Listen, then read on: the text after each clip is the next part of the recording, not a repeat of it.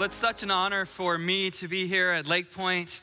My name is Ben Pilgreen, and I am the lead pastor of Epic Church in downtown San Francisco. When I say downtown, you're like, I don't know, are you really downtown? We are in a basement space, 11,000 square feet below Market Street. So right in the heart of downtown, there's a little game going on in the Bay Area today. But it was better to be with you at Lake Point. It was one of those things, if you don't have tickets to the game, why mess with the traffic? So I am here, enjoying my time in the Metroplex. Grateful to be here at Lake Point, and for all of those of you who are joining us online today, thankful that you're a part of what's going on.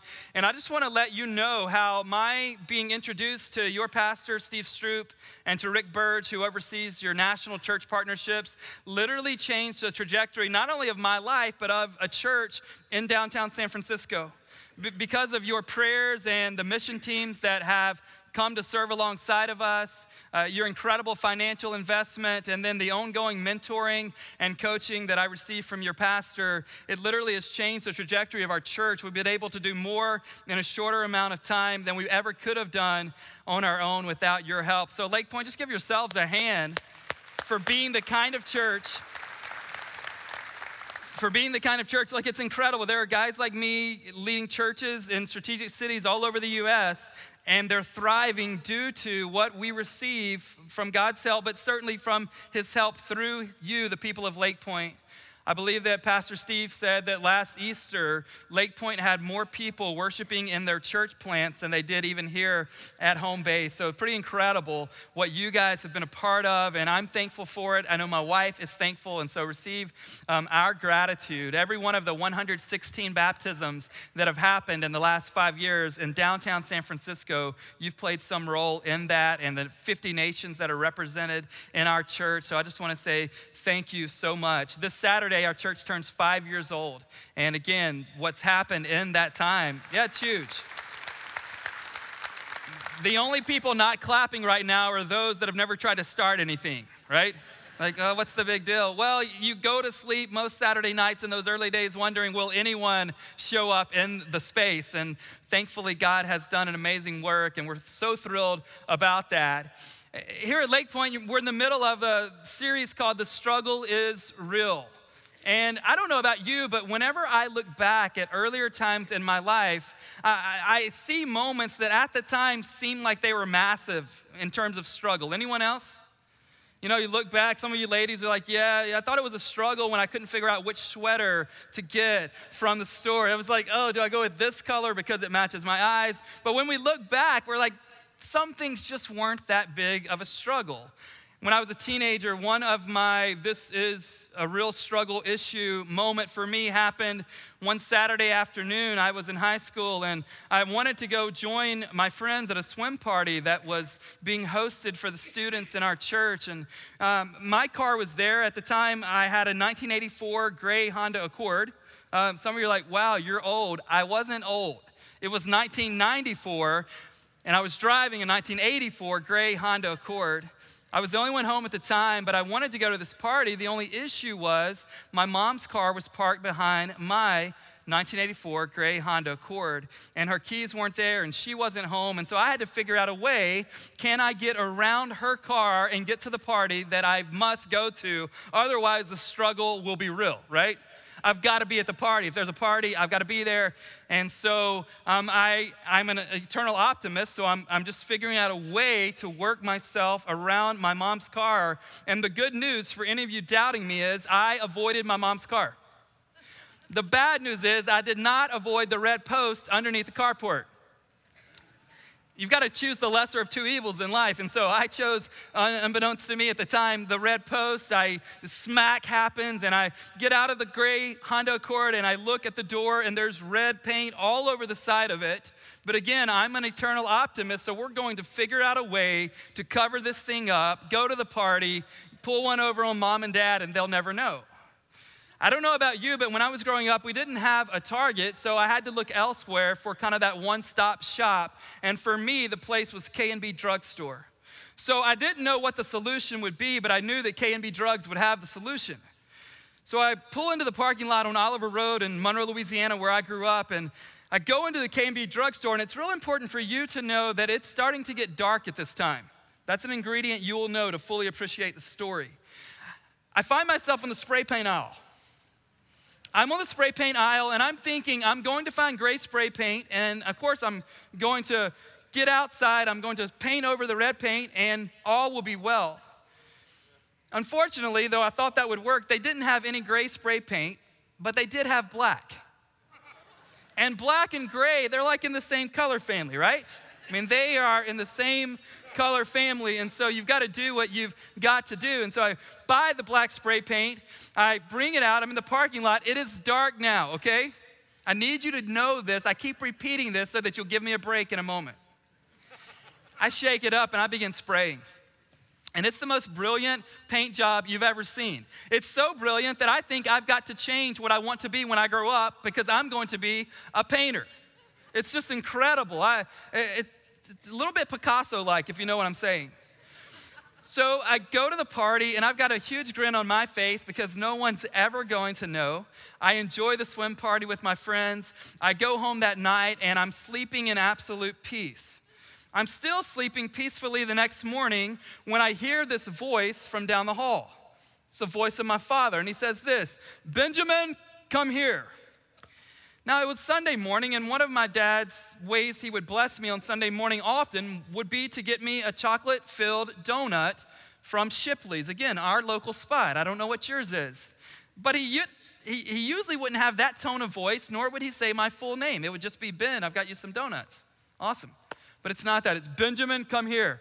So, all right, Dad. So I come down the hallway. He says, "Follow me." We go outside, and it's out of mind for me. So I don't even know what's going on. I really can't remember why we would even be going outside. And my dad walks me around to the side, the left-hand side of that 1984 gray Honda Accord. And what seemed the evening before like this incredible cover-up now looks like this massive, like huge, horrendous, atrocious black storm cloud.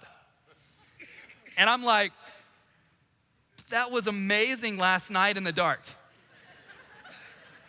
But it's no longer the dark, and it's no longer amazing. It's like the worst thing I've ever seen in my life. I thought I had it covered. Today, as we continue The Struggle Is Real, we're going to talk about guilt and its close kin, shame. And here's what happens with guilt and shame.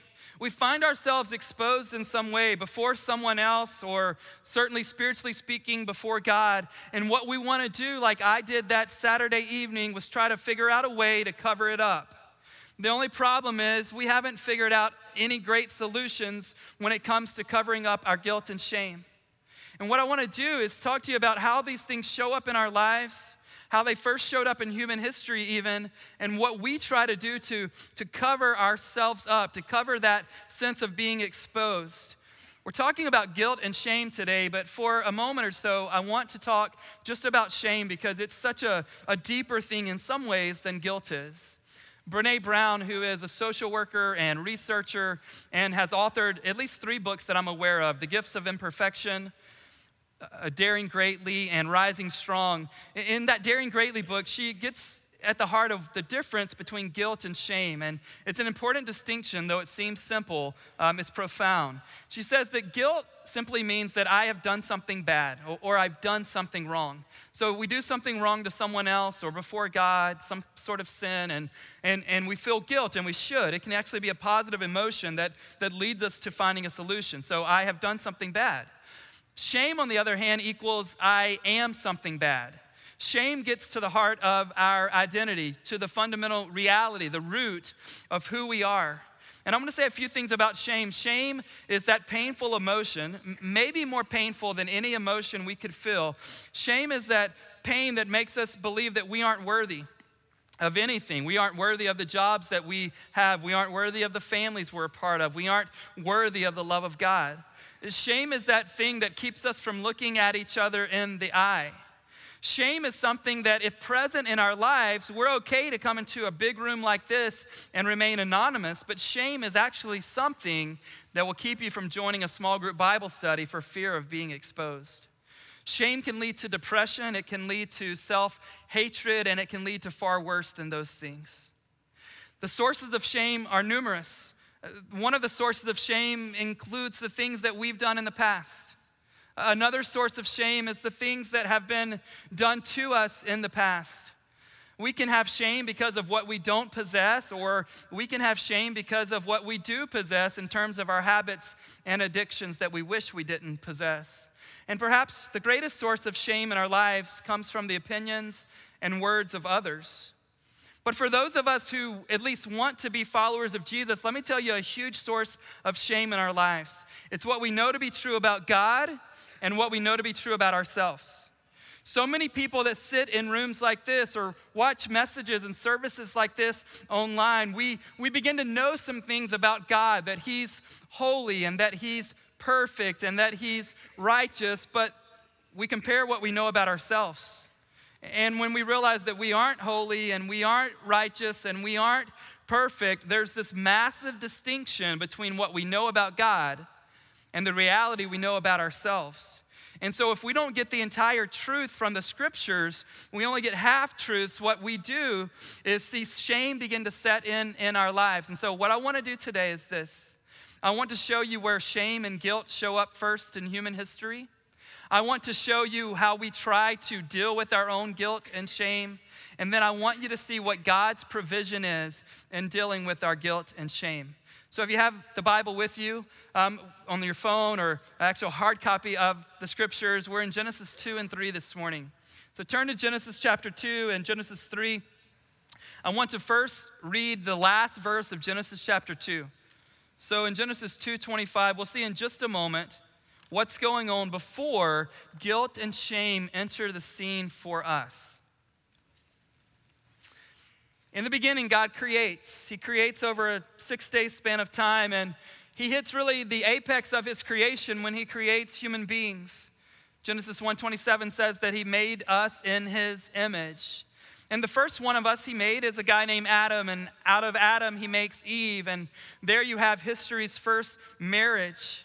And all is going well, so much so that Genesis 2:25 says this, "And the man and his wife were both naked and were not ashamed."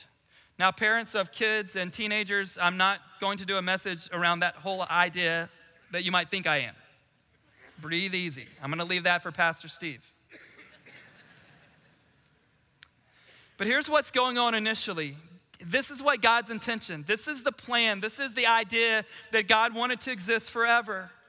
You have a man and woman who are fully exposed before God, and they are fully exposed before each other, and yet they're without shame. For us today, if we're going to be fully exposed, there's going to be shame, right? And if I were to tell you there's a way you can live without shame, you might think the only way I could live without shame is if no one else knows the real me. Some of us have left jobs because people began to know the real us and there was some shame involved. Some of us have left our previous churches because people knew a little bit about our family's issues and there was shame involved. Some of us have even moved from other cities to the place we live now because shame just took over our lives and we couldn't handle the intense pain that shame brought to us.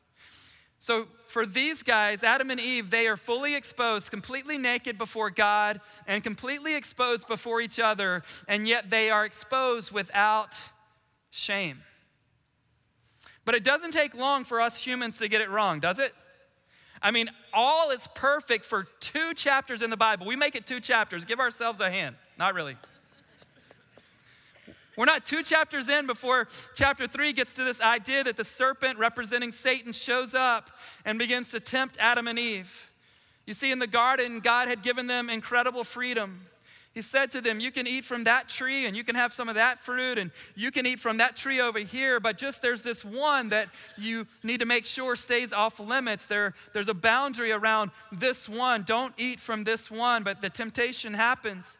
And in chapter 3, verse 6, you see where they give in. Genesis 3:6 says, so when the woman saw that one tree that was off limits was good for food, and that it was a delight to the eyes, and that the tree was to be desired to make one wise, she took of its fruit and ate, and she also gave some to her husband who was with her, and he ate. So this is what's known theologically as the fall, or where original sin enters the picture. Before, they were fully exposed, and no shame. They were present before God, completely present to each other, and yet without shame. And now sin enters the scene. Will they continue to have that exposed and unashamed relationship with God? Look at verses 7 through 10. Then the eyes of both were opened, and they knew that they were naked. And they sewed fig leaves together and made themselves loincloths. And they heard the sound of the Lord God walking in the garden in the cool of the day. And the man and his wife hid themselves from the presence of the Lord God among the trees of the garden. But the Lord God called to the man and said to him, "Where are you?" And he said, "I heard the sound of you in the garden, and I was afraid because I was naked, and I hid myself." The scene changes all too quickly, does it not? In this initial moment, you have them fully exposed before God and before one another, and yet there is zero shame.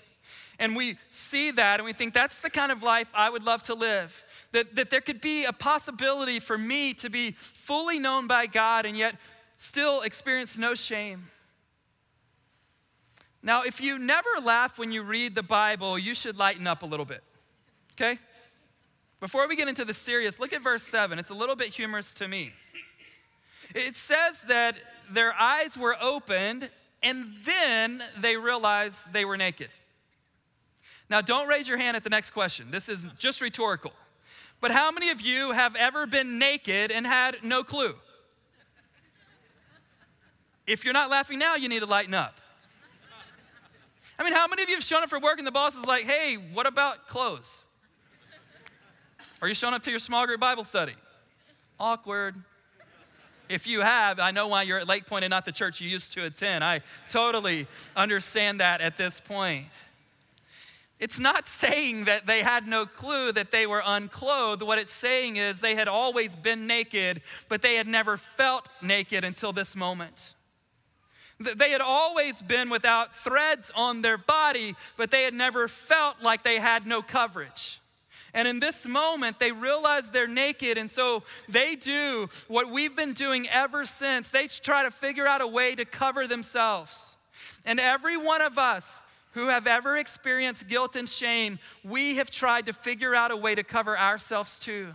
Adam and Eve covered themselves with fig leaves and loincloths. Some of us try to cover our guilt and shame by succeeding our way out of it. Some of us are wealthy enough to try to buy our way out of it. Some of us are so exhausted because we've been trying to do all we can to keep up our appearances so that no one gets to break in and see and know the real us. It's an exhausting thing, shame, and then we try to cover ourselves. What are you trying to cover your guilt and shame with? And then you see this moment where it says that God, verse 8, was walking in the garden in the cool of the day, and they heard him. Now, this isn't the first day, probably, that they've heard God coming near to where they were in the cool of the day. God's like me. He doesn't want to take walks, apparently, when it's noonday. He waits till it's the cool of the day. And if you're in Texas, you know that that's something to understand, especially when June, July, and August come. Is there a cool of the day during those? There's no, exactly. Move to San Francisco. It's like 62 year-round, if you're into that kind of thing. So this isn't the first day that God takes walks in the cool of the day, but this is the first time that they hear God coming close and they're not excited. Sound familiar to how you and I approach the presence of God? When things seem pretty good between us and God, we're all about church. We're all about singing worship songs. We're all about being in the scriptures. But when God seems at a distance, we do what Adam and Eve did. We try to hide ourselves. Where are you hiding in your life right now from God? Where are you hiding? You see, every day before this moment, they love when God would come near. But this time, God comes near and they're hiding themselves. And God says to them in verse 9, "Where are you?" Again, just to humor yourself a little bit, God has not lost the battery in his GPS. God is not unaware of their location. God is asking them this question because he wants them to understand what they've done. And Adam understands it. He says back to God, "We heard you coming. And because we were naked, because we were exposed, because we were ashamed, we hid ourselves." And from what our first parents do in this moment, all the way to 2016, this is still what we do when we feel exposed before God. When we embrace guilt and shame and they reside over us, we do whatever we can to cover ourselves and hide. So again, those two questions: how are you covering yourself, and where are you in hiding? How are you covering yourself, and where are you in hiding? You see, Adam and Eve, they were right to feel exposed. They were right to crave some kind of covering. But just like my spray paint that night, their covering was inadequate. And so I want you to see what God does. While they're trying to sew themselves fig leaves and make loincloths, look at Genesis 3:21. Look at what solution God provides for Adam and Eve. And you will see in this moment a foreshadowing of the solution that God provides for you and me. It says in verse 21 of Genesis 3, "And the Lord God made for Adam and for his wife garments of skins and clothed them." Who clothed them? God does. Again, they were right to be and feel exposed and to feel shame and guilt in that moment. They were right to crave a covering, but they, just like how we try to cover ourselves, they were inadequate in being able to cover themselves. So God causes animals to die. He causes the sacrifice to happen so that he might clothe them. Do you see where this is headed? Do you see the foreshadowing of a sacrifice having to be made so that we human beings could be covered by our God when it comes to our guilt and our shame? See, some of us have used busyness to numb our guilt and our shame. Right, outwardly, we lament the fact that we're so busy, don't we? Anybody besides me, like, when someone says to you these days, "How are you?" What's your answer? "I'm so busy." And we act like we're upset about the fact that we're so busy at home and at the office, and even we may feel busy at church. We loathe the fact publicly, but inwardly, we're a little bit glad that we're so busy, because busyness, we think, can numb our guilt and our shame. Another thing that happens with guilt and shame is that we plunge even deeper into our sin patterns. Let me show you a couple of examples at least. Let's say that you have shame around the idea that you're drinking way too much. Your spouse doesn't know about it, your coworkers don't know, your small group leader doesn't know, but you know it's just a little too much, and you've got shame around that. But eventually the shame becomes so intense that you will do anything for a little bit of relief. And rather than coming clean and allowing God to cover you, you plunge deeper into your drinking issue because it offers temporary relief. Or let's say that you have sexual sin around, or shame around your sexual sin. You hate what you've done, what you've thought, what you've looked at, what you've participated in. You've tried to keep that a secret, but the shame is eating you alive. It's so intense that you want a way out. And so what you do, rather than come clean and let God cover you, is you go deeper into that because it seems to offer a moment of relief, or you go deeper into something else that is unhealthy and against God's best for your life. When it comes to our approach of guilt and shame, there are two prominent approaches, and I want to tell you what two approaches we typically take, and I want you to identify which one you lean towards. One approach is to pretend like you have nothing to be guilty for, right? This is the person who says, "Yeah, what I did, it really wasn't so bad. I don't feel guilty at all, and I'm not going to feel guilty at all." The other end of the spectrum is the second approach, which says, "You know what? I've done so many horrific things that it is impossible for me to be cleansed and forgiven." I want to show you a New Testament text in 1 John chapter 1 and 2 that shows you what Jesus' plan is in dealing with our guilt and our shame. 1 John chapter 1 verse 8 is where I want us to start. 1 John 1:8 through chapter 2 verse 2. In these 5 verses, God's word addresses the error of the person who says, I have nothing to be guilty for, and it addresses the person who says, "I am so guilty, there's no way out." Listen to what the text says. 1 John 1:8. "If we say we have no sin, we deceive ourselves and the truth is not in us. If we confess our sins, he is faithful and just to forgive us our sins and to cleanse us from all unrighteousness. If we say we have not sinned, we make him a liar, and his word is not in us. Chapter 2. My little children, I am writing these things to you so that you may not sin. But if anyone does sin, we have an advocate with the Father, Jesus Christ, the righteous. He is the propitiation for our sins, and not for ours only, but also for the sins of the whole world.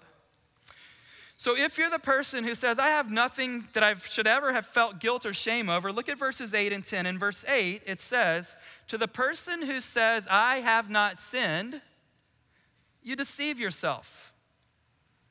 You deceive yourself. In verse 10, it says, if you say you have not sinned, you actually make God out to be a liar. So if you're the person who says, you know what, I've got this thing together, I don't need help, I don't need forgiveness, I'm not guilty, you are living in deception and you're making God out to be a liar. So for you, you need to quit pretending.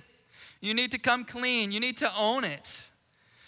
But then he also speaks to the person who says, I've done so much that I can't get out of my guilt or out of my shame. Look at verse 9.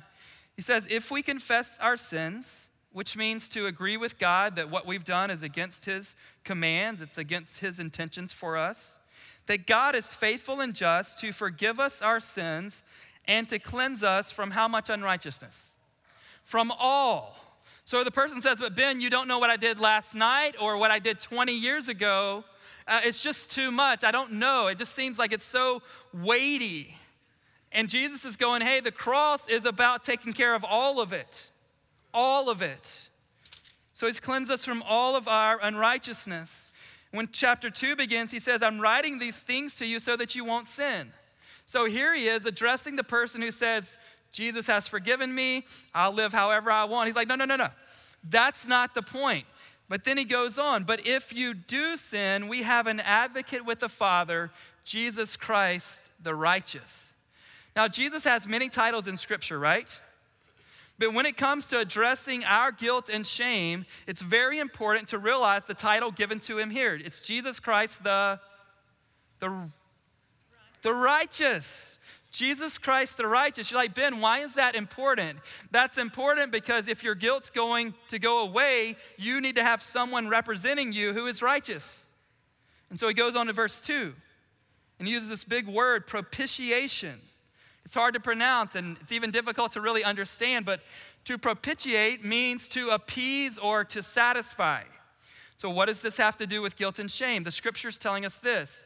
Jesus satisfied God's requirements for us so that even though we have sinned, we can stand before him as though we have not sinned. Typically what happens with our guilt and shame is we try to find a way to cover ourselves.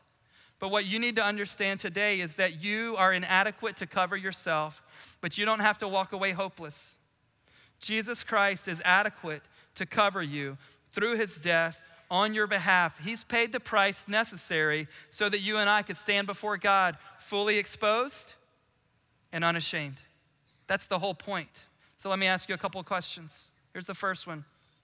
Why are you still making yourself pay for sins Jesus already paid for? Why are you still making yourself pay for sins that Jesus already paid for?